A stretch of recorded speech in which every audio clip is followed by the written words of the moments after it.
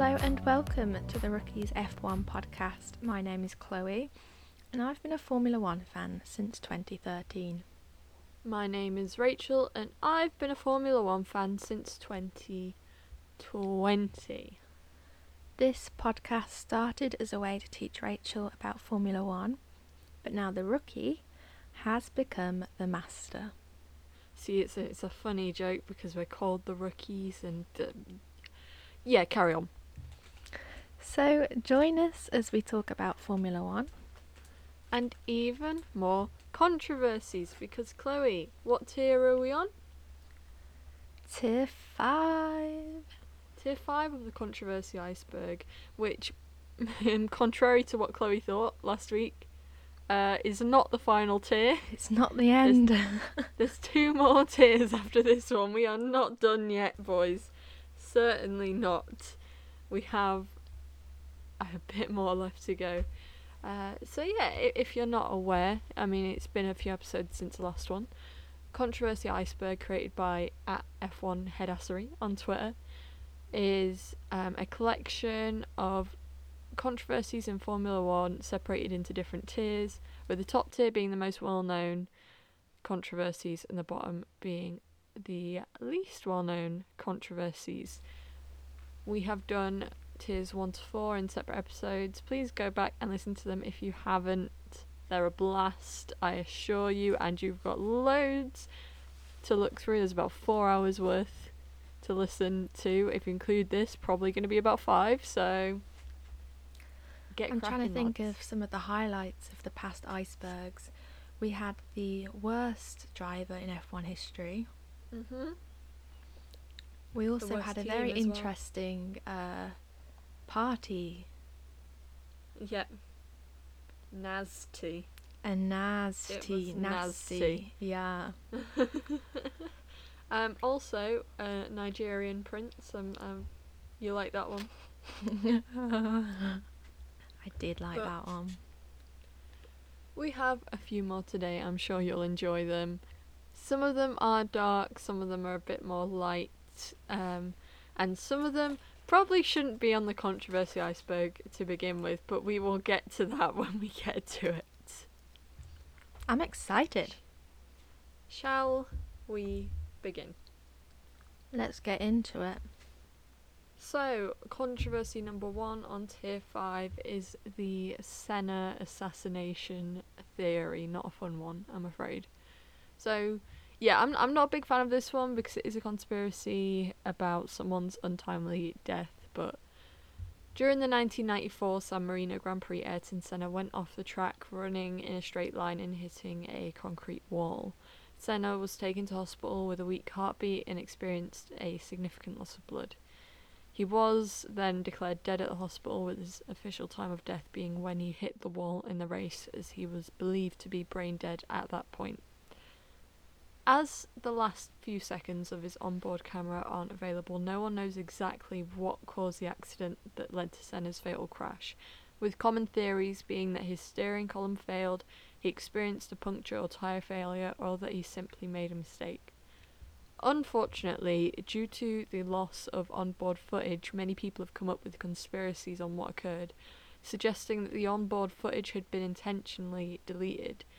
I couldn't find much on the idea of him being assassinated, apart from someone on the Piston Heads forum saying that they had heard a theory that Senna had been sniped due to the mafia being unhappy with Senna's foundation organisation, as it took kids out of slums, affecting the mafia's bottom line margin on cocaine.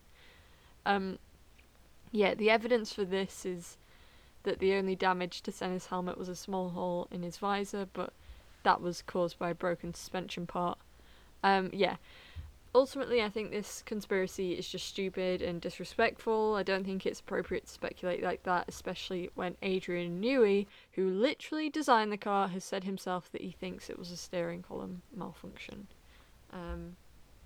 Why do people have to make conspiracy out of everything? It's ridiculous. I think it's so disrespectful. Completely disrespectful. And I think it's awful because there is the suggestion in there that someone's purposely done something to his car, even if it's not the blooming mafia. the idea that, oh, someone's deleted that to stop, like, no, it's a very, very, very unfortunate accident, and while we don't know exactly why it happened, it's nothing more than that. I mean, just let the poor man rest. His poor family and friends. It's just so unnecessary. He's a legend. He's a legend, and I wish he was still here. But let's respect his legacy, please. Okay, moving on. Less sad, this one. I mean, it's not happy, but so next we have the Tyrrell 1984 disqualification.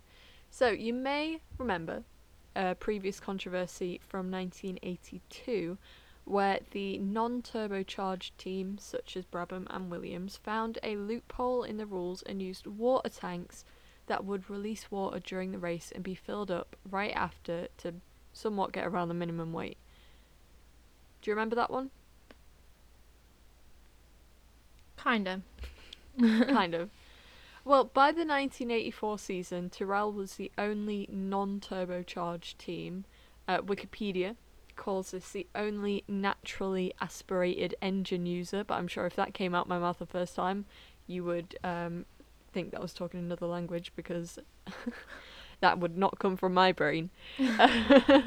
Which meant that their cars were naturally significantly lighter than the other cars and did not reach the minimum weight limit. Due to this, Tyrrell looked to implement a similar, although not identical, system to the controversial water-cooled brakes. What Tyrrell did was equip a water injection system to their cars, which basically cools certain parts of the system to help increase the power, and its supply tank would be topped up late in the race. This is all well and good, but during races, little lead shots, which are like the little lead pellets, could be seen coming out of the top of the car, enough so that the opposing teams nearby had to sweep them away from when their own drivers pitted. This happened as Tyrrell would run the car under the minimum weight throughout the race and then top up the water injection tanks with water mixed with lead shots. However, some of these lead shots would escape out of the tank vent due to the significant pressure whilst pumping the mixture in. Following the Detroit Grand Prix, during which Tyrrell's Martin Brundle, heard of him, came second, the Tyrrell car was brought in for inspection, as was common with the top cars. After this inspection, during which it was alleged that the water in the water injection tanks were actually 27.5% aromatics, which would be classed as an illegal additional fuel source, Tyrrell were charged with 4 charges. Okay, are you ready? Number 1. Taking on additional fuel during the race.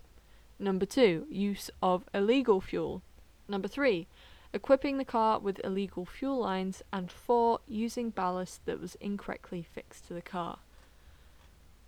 What do you think the punishment is?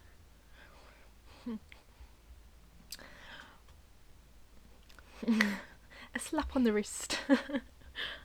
As punishment, Tyrrell was excluded from the 1984 World Championship and retroactively as well as proactively disqualified from all races that season. Tyrrell appealed this decision as they argued that the actual fuel content of the water was well under 1% and well below the rules, and that the ballasts were fixed within the remit of the rules. The fuel content point was ignored, but the charges were amended to the fuel in the water, unsecured ballast, and illegal holes in the bottom of the car in violation of flat bottom rules designed to eliminate ground effect, although these were later determined to be vents with no aerodynamic effect. So still, Tyrrell remained disqualified. So, why is this controversial? Well, it's important to know that previously the FIA had put into the rules a reduction of the fuel allowance in each race, as well as a ban on refueling, which benefited the naturally aspirated engines as it reduced the power available to the turbocharged cars. Whilst the turbocharged users were against the move, Tyrrell, as a non-turbocharged engine user, were in favour of it. As unanimity is required for F1 rules to be scrapped, the rule went ahead. Due to this, many believe that the FIA manipulated the ban on Tyrrell to eliminate the last non-turbo team and satisfy the turbocharged engine users, as a way to attract more support and sponsorship from the big manufacturers. Jeez. Controversial indeed. Big old penalty that. It is, and it feels like another one of those cases where someone found a loophole and the FIA really didn't like it. And they saw it's a good chance they saw the opportunity and they took it. I think it's likely that it wouldn't surprise me if that's the reason it happened. Also, do you think if, like, say a team pulled off a stint similar to that today, the penalty would be as dramatic? Oh, I think a team would have to do something really bad to get disqualified from the entire championship in this day and age. Like, I really think you would struggle to get disqualified. I just feel like there's so much money in individual team sponsorship and the sport itself. The loss of losing a team would be very detrimental to the sport. Yeah. Not that there wasn't sponsorship back then, but obviously the amount of money that goes into it nowadays is sickening. And you wonder if it had been a team like a Ferrari or a McLaren or someone that had pulled it off, would it have been the same punishment? Absolutely not. Ferrari could get away with murder. Well, or could they? As we move on to the next controversy, which is the Ferrari barge board in Malaysia. Oh, that was an amazing segue. This is so good. That we did not practice that. We need. Yeah, this is a problem. We shouldn't be pointing out how good our segue was, but we did it anyway. So, this controversy features a seemingly walking controversy, Mr. Michael Schumacher. Is there a tier without him? I'm not entirely sure there is. So, it's the 1999 Malaysian Grand Prix, the penultimate round of the season, and Michael Schumacher is making his return after a broken leg had kept him out of action for 6 races, while his teammate Eddie Irvine fought McLaren's Mika Hakkinen for the title. McLaren had a bit of a stinker with the strategy during this race, and Hakkinen actually ended up 3rd, with his title rival Irvine taking the win and Schumacher taking 2nd. Thanks to this result, the title battle looked to be fought all the way to the end of the 1999 season, an outcome I think all fans enjoy. We love a title battle that goes to the end, as long as the rules are respected during the race. I don't want to talk about Abu Dhabi. The FIA, however, threw a spanner in the works as both Ferraris were disqualified from the Malaysian Grand Prix, making Mika Hakkinen the default provisional champion, and I believe as well McLaren the provisional constructors' champions. This disqualification happened due to an infringement on Ferrari's barge board after a check that is speculated, although denied by McLaren, to have occurred due to McLaren tipping the FIA off. Checks had already occurred, and this disqualification came about due to a second check. Understandably, Ferrari took this to the International Court of Appeal and publicly spoke out against the penalty, with even Bernie Ecclestone speaking out against it, stating that the rules were too strict and bad for the sport. Eventually, the International Court of Appeal found in favour of Ferrari, and the FIA took responsibility owing to a faulty measuring system and unclear regulations. As a result, Ferrari had their win and points from the Malaysian Grand Prix and their title lead going into the final round reinstated. For many, the controversy comes from Ferrari being disqualified in the first place, but for others, the controversy comes from the reinstatement. Ferrari changed their barge board for the final race, and David Coulthard made the point of, if it's legal, why would they change it? Additionally, Jackie Stewart put forth that the faulty measuring system had been used for all of the races, so why should it be an exception now? Ultimately, whether or not the penalty was applied, Mika Hakkinen won the Drivers' Championship, beating out the Ferrari drivers to the win in Japan. However, Ferrari took the Constructors' Championship, something that would not have happened had the penalty been applied. Is it legal? Is it illegal? Who knows? Faulty measuring system? Oh. There's another case of a not really surprising situation going on right there with Ferrari. Ferrari. We love Oh, Ferrari. is always Michael Schumacher. Every time. What a guy. What a guy, honestly. Like, one of the greatest of all time? Yes. One of the cleanest of all time? No. But kind of a legend because of it. Dude just shoved Damon Hill off. Not only is he joint for the most world championships achieved in Formula One history, he is the king of drama.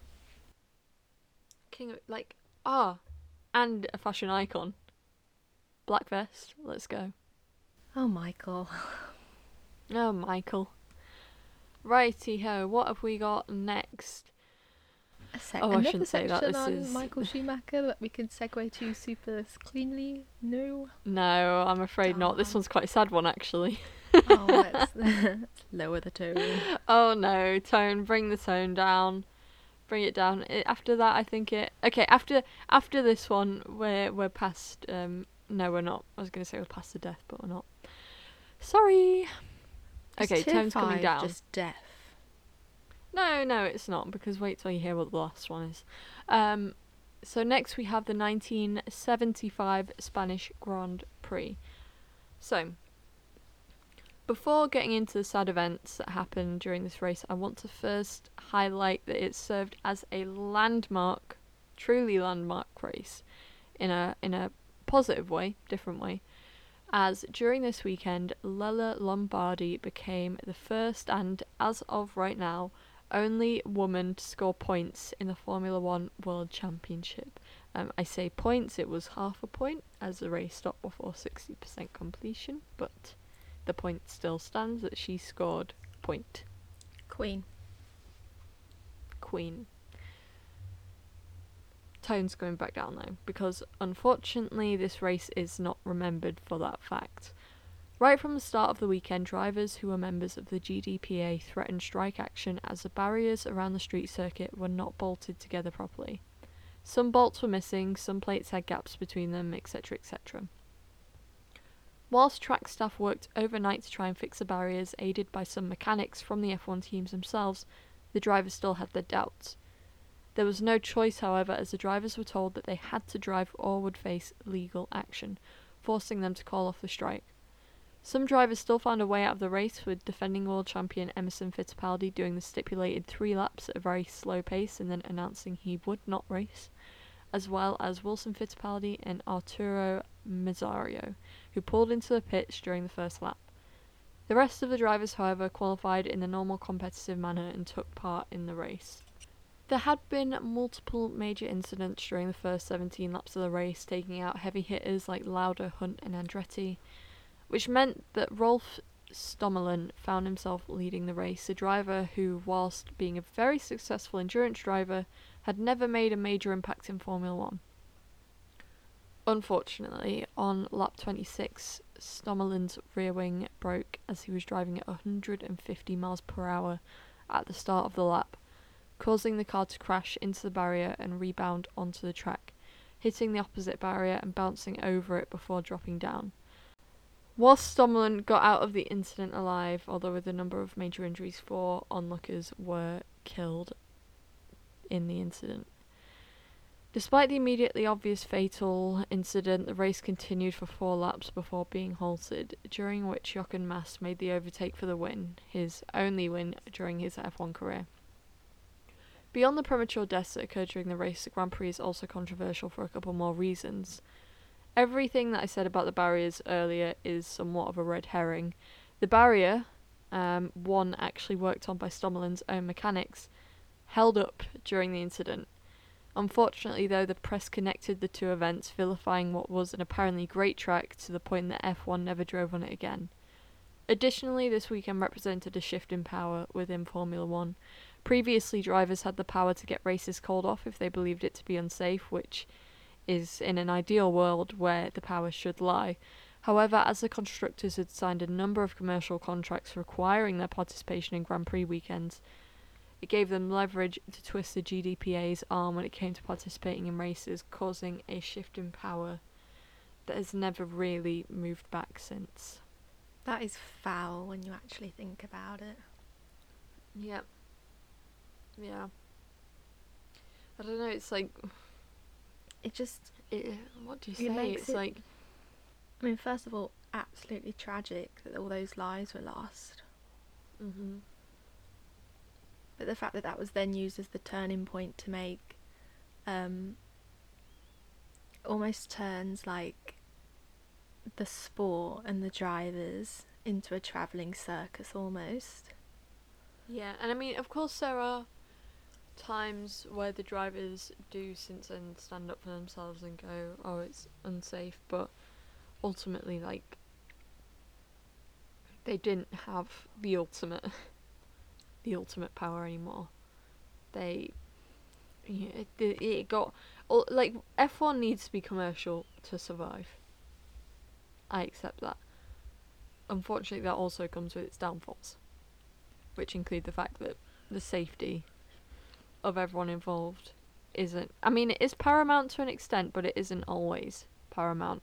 They raced at Saudi Arabia when a missile had gone off not far from the circuit. That was only last year. So... money talks, cash is king. Yeah.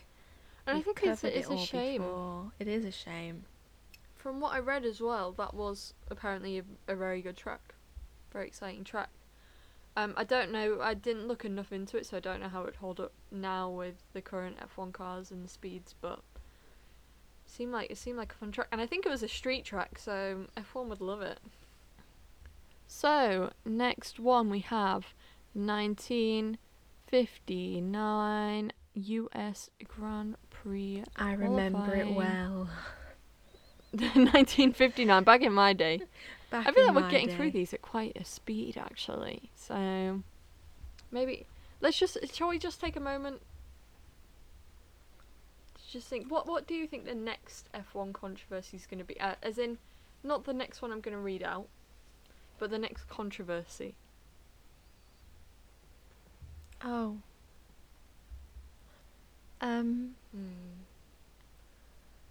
Would it surprise me if another team breached the That's cost what cap I was going to say.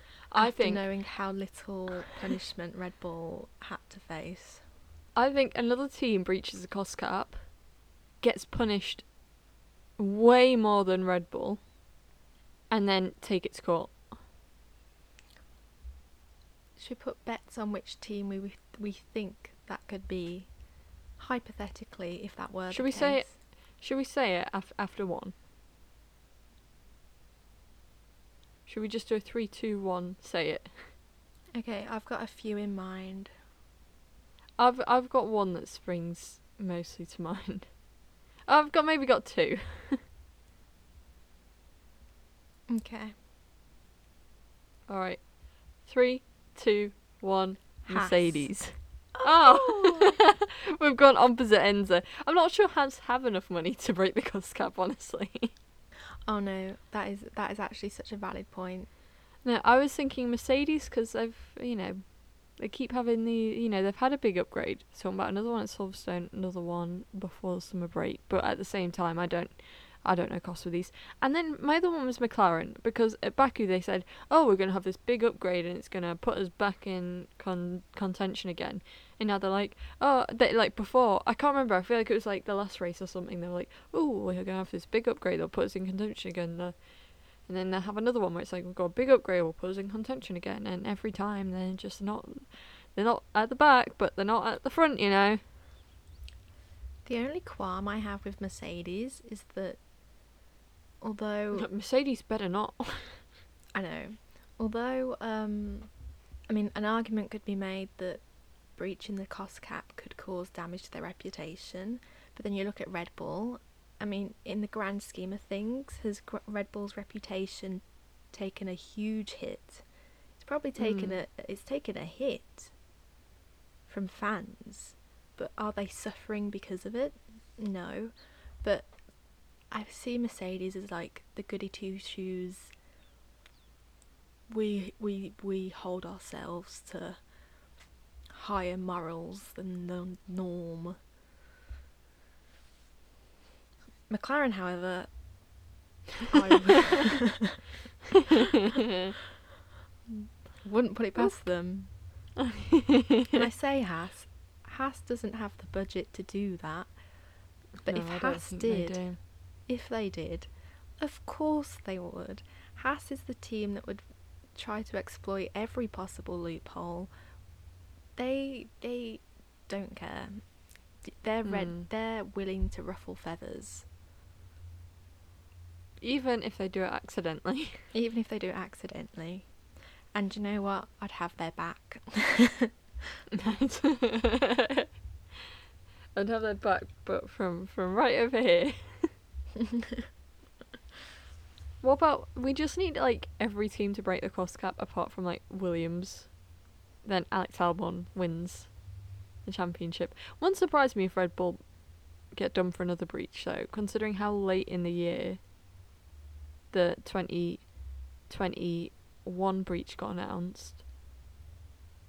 And they, from what they said, it sort of wasn't, they didn't mean to. There was some kind of error or something in their calculations. So it wouldn't surprise me if they breached it again last year. That'd be spicy. I'd love it, purely so I could get another clip of the team principals in Drive to Survive yelling at each other. Change your fucking budget. You change your budget. I've got the receipts. Check said your sandwiches are shit.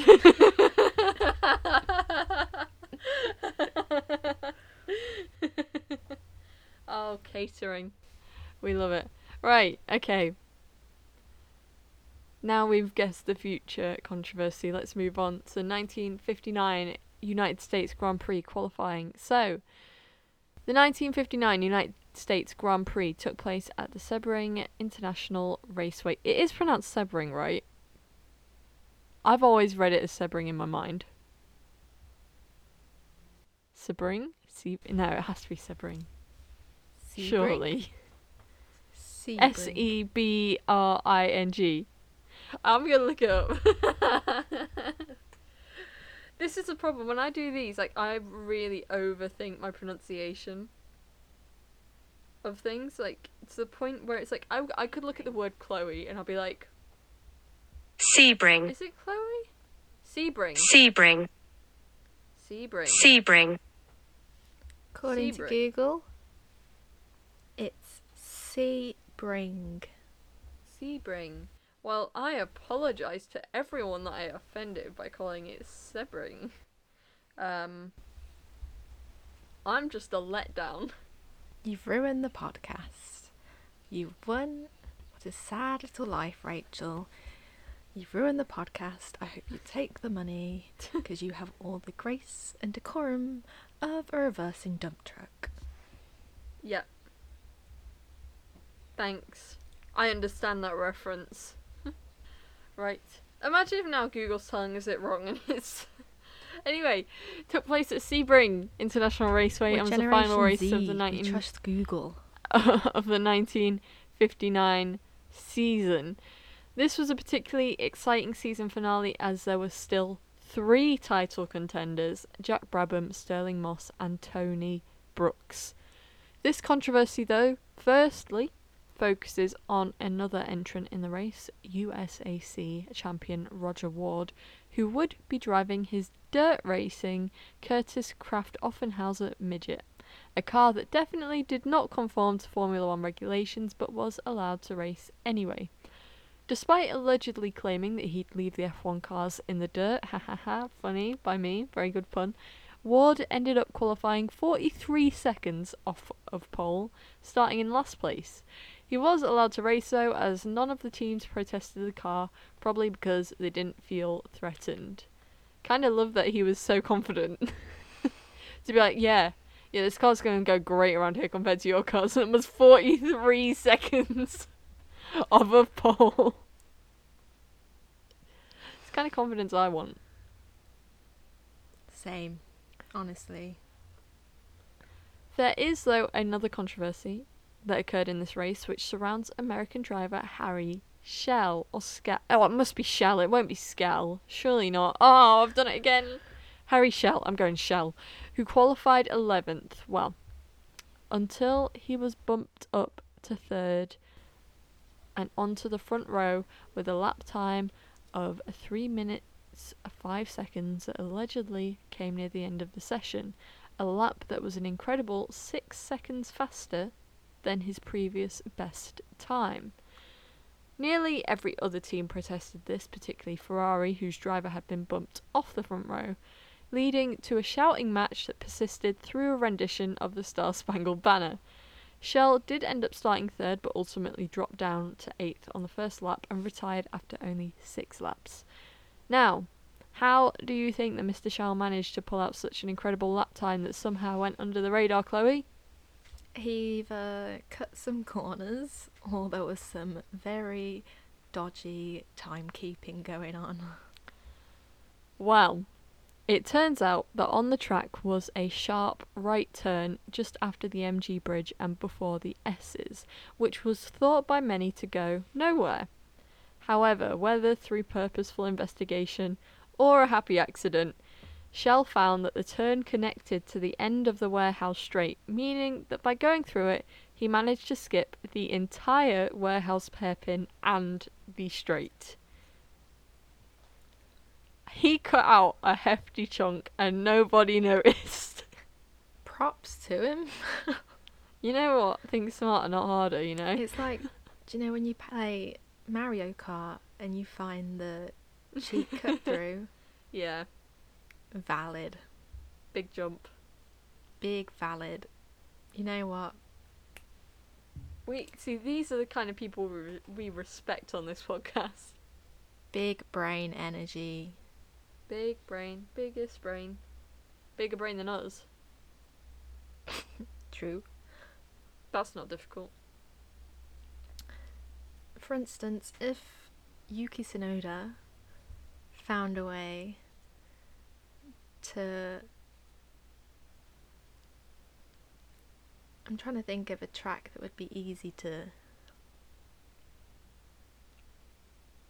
Monaco.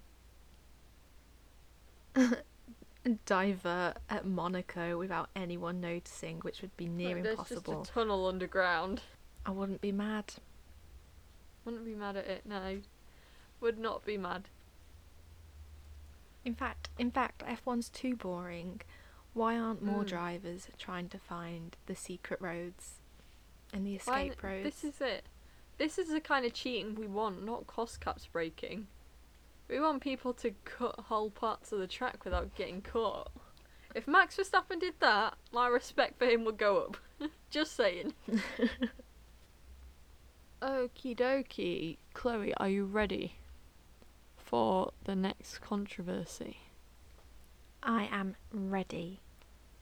So, our next controversy is Juan Manuel Fangio getting kidnapped in Cuba. So, Brilliant. time for yeah, I know. Weren't expecting that one, were you? So, time for a very brief and very reductionist history lesson. At the time of the 1958 Cuban Grand Prix, Cuba was in a very tumultuous political position, ran by a non-elected corrupt government under Batista that grew tyrannical and violent, as well as hugely anti-communist. Cuba had been turned into a playground for the rich, and the government-funded Grand Prix was only going to get even more eyes onto the country and attract the wealthy Americans. During this time, though, the Cuban Revolution had been occurring for a number of years, with Fidel Castro at the helm of the military and political effort to overthrow the Cuban dictatorship. So, Considering this, let's take ourselves to the Hotel Lincoln in Havana, where many of the top drivers were staying the day before the Grand Prix. Juan Manuel Fangio, a 5-time Formula One champion at this point, strode into the hotel lobby on his way to get his tea, when all of a sudden he was confronted by a young man in a leather jacket with a pistol in his hand who said, "Fangio, you must come with me. I am a member of the 26th of July Revolutionary Movement." And as one of Fangio's friends went to throw a paperweight at the mysterious man, he turned his pistol, stating, "Stay still. If you move, I shoot." After this exchange, Fangio was accompanied by the man to a car and was officially kidnapped. Interesting fact, the kidnappers had intended to take Sterling Moss as well, but Fangio said that he was on his honeymoon and convinced the kidnappers that searching for him would be fruitless, considering the police would be there before they found him. This was all just waffle from the Argentinian legend, and Moss later spoke of his gratitude as he spent the night at the hotel being protected under armed guard. Pretty brave to, guy's got a pistol up against you and you just straight up lie. And you try and throw a paperweight. That was his friend. That wasn't our guy Juan. I mean, kudos next to the day- friend. Oh yeah, for trying. I mean, what's a gun when you've got a paperweight? Exactly. What if it was a paperweight that looked like a gun? Hey. If he had The a good next aim, day- that could be a dangerous paperweight. Paperweight Dangerous to the head. paperweight. That's it, exactly. The next day, whilst Fangio remained with his kidnappers, the race actually went ahead, despite the fact that one of the top drivers had been kidnapped. Are you mental? Yeah, it went ahead. It did. It was maybe a symbol of the desperation of the Batista government in putting on a strong and glamorous front, when in reality they were not strong nor glamorous. Unfortunately, though, Fangio's kidnapping is not the only controversy from this Grand Prix. The race itself only lasted 6 laps as a tragic accident occurred when local driver Armando Garcia Cifuentes lost control of his car and went head-on into a crowd of spectators, injuring over 30 people and killing 7. The government tried to pin this on the anti-government rebels, but the real cause was found to be oil spilled by Roberto Mieres' Porsche due to a broken oil line. Now, you may be concerned for Juan Manuel Fangio's well-being during all of this. I mean, for goodness sake, the police thought they'd taken him to the mountains. The police were wrong. Juan Manuel Fangio was actually put up in a nearby apartment block where he was given a lovely steak dinner, paper to write a letter about how well he was being treated, and a radio so that he could keep up with the race. Fidel Castro wasn't stupid. How bad would it look for his movement if he mistreated a driver as beloved by Central and South America as Fangio was, let alone the world? So, the kidnappers dropped Fangio off near to the Argentinian ambassador's residence after the race, and he then popped up in a press conference stating, "If what the rebels did was in good cause, then I, as an Argentinian, accept it.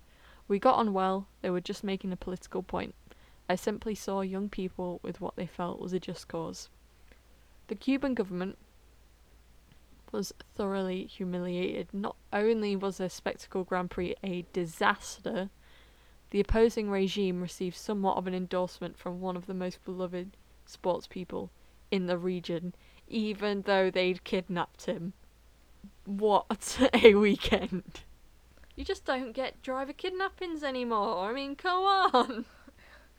Gone are the good old days. Oh man, back in my day. These drivers aren't real insane. men anymore. None of these guys would throw a paperweight at a man with a gun. That is mental. Yeah, it's pretty incredible. When I was reading about it, I was thinking this is just unbelievable. I'm sorry. If we've got a driver kidnapping on tier 5 and you say there are 2 more tiers to go, Hey, I haven't even started writing notes for next 2 tiers, so I can't even begin to tell you what's on them. But I know that it's gonna be good. It's gonna be good. jeez, Louise.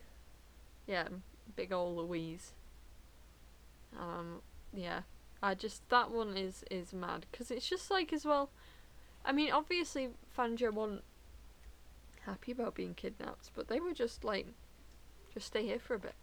And he got a letter, actually, I think, I can't remember how many years later it was, it might have been like 33 or something. I remember reading this, he got a birthday card, and all it said on it was, from your kidnappers, from your friends, the kidnappers, something like that. Hasn't been confirmed whether they were the ones that actually sent it. But it's sort of weirdly, this whole incident strengthened his relationship with Cuba and the Cuban people. And it was only later that year, actually, New Year's Eve, that Fidel Castro and his movement took over Cuba. So, I don't know. It could have been a significant part in it, the Grand Prix. And it all backfired on Batista. And I mean the political figure and not the wrestler that is in Guardians of the Galaxy. Anyway. I Are you still figuring it No, out? I'm just- Are you I'm still just getting your head not- around it? I'm just taking a second to let it sink in. You carry on. Let that sink in. Okay. So, our next controversy. This is actually the second to last. Would you believe it? We're actually going quite far forward in time. A lot of these have been pre-2000, and now we're going to 2012 with Felipe Massa's US Grand Prix grid penalty.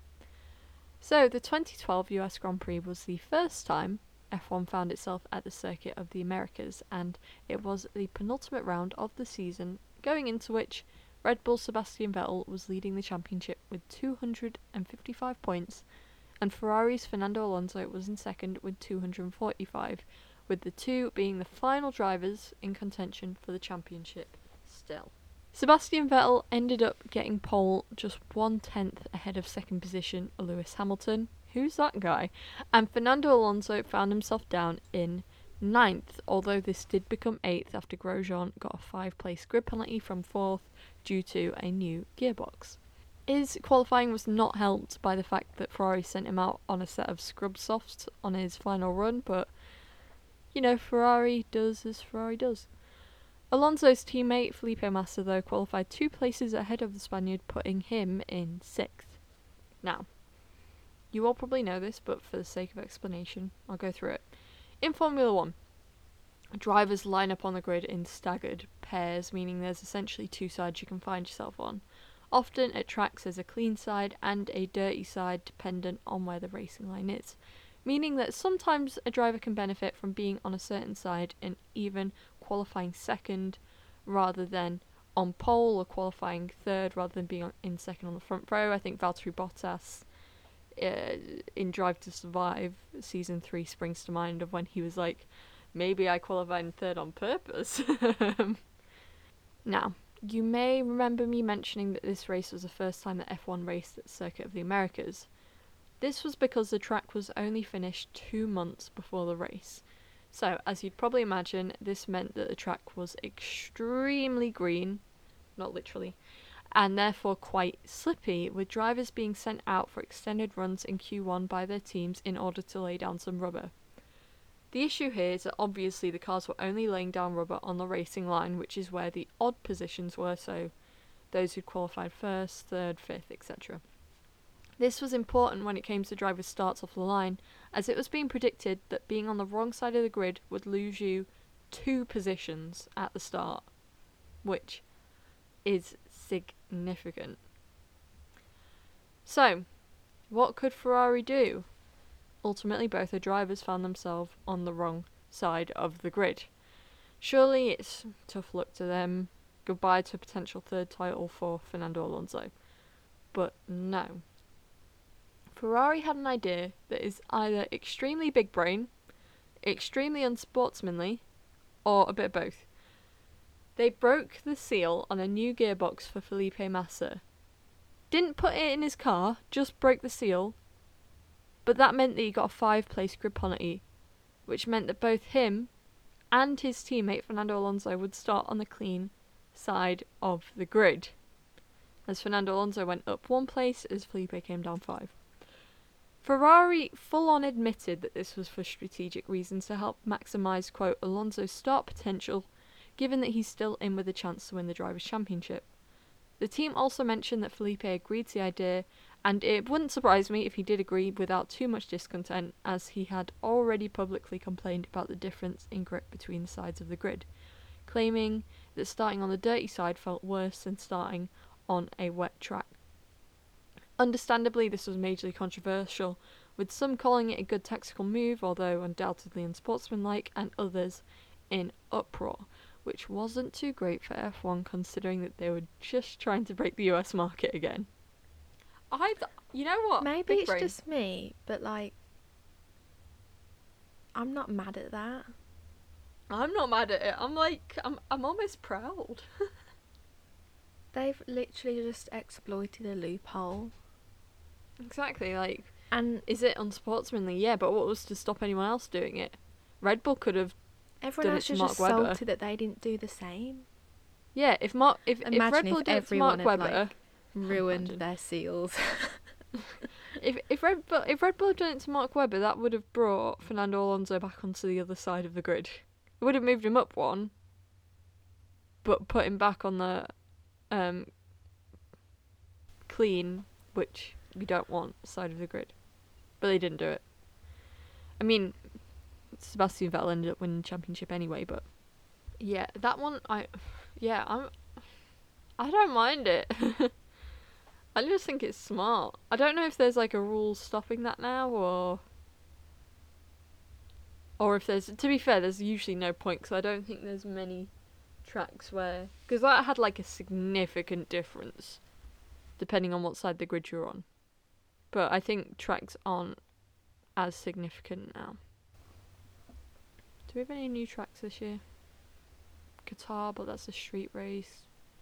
Las Vegas, but that's a street. God, Las Vegas. Ugh. That's going to be controversial because it's going to be shit. Sorry. Just seen people playing it on F1 23 and I'm not looking forward to it. I'm just living blissfully ignorant and pretending it's not happening. Hasn't it got like a 10-year contract? Don't. You know what? If somehow Lewis Hamilton wins it, or Fernando Alonso wins it, It will be the then it's best okay. track in F1 history. I will love it. I will be there next year with my hat on, having the time of my life. But right now, no. So, Chloe, we have one controversy left. The final controversy of Tier 5. What could be on the magnitude of the controversies we've heard so far? What could cause uproar, pride, devastation, hurt, disqualifications? All the emotions encapsulated into one controversy. Do you know what I'm talking about, Chloe? I don't have a clue. I'm talking about Foo. And that's Why it the for hell this is episode of the Rookies. Why is Foo on the What are we talking about next week? Foo? Right, I haven't actually written any notes for Foo.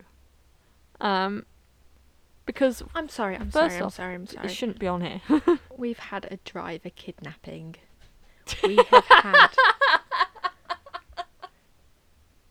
We have had serious conspiracists, and now we've got Foo. Foo is like tier 1. Foo, no, right. I don't even think Foo's a controversy, right? So for anyone that wasn't there at the time, Foo happened. Was it 2021? Foo happened, I think so. So Foo is basically everyone that had the F1 app one day got a notification that said Foo, F-O-O, all lowercase. That was it. 4 minutes later, I have the screenshot. There was another notification that said, comma, I should check my security, ... smiley face. Now, maybe it's a controversy because some people think Oh god, the system got hacked. They've got our details. Whoa. First off, this is the most together F1 Twitter's ever been. I Agreed. think. You know, whether you're a Lewis fan, whether you're a Max fan, whether you're a Charles fan, a Carlos fan, whether you're a Checo fan, whether you're a George fan, whether you're a Valtteri fan, whether you're a Pierre, Esteban, Fernando, Lance, whatever. All everyone was talking about was food.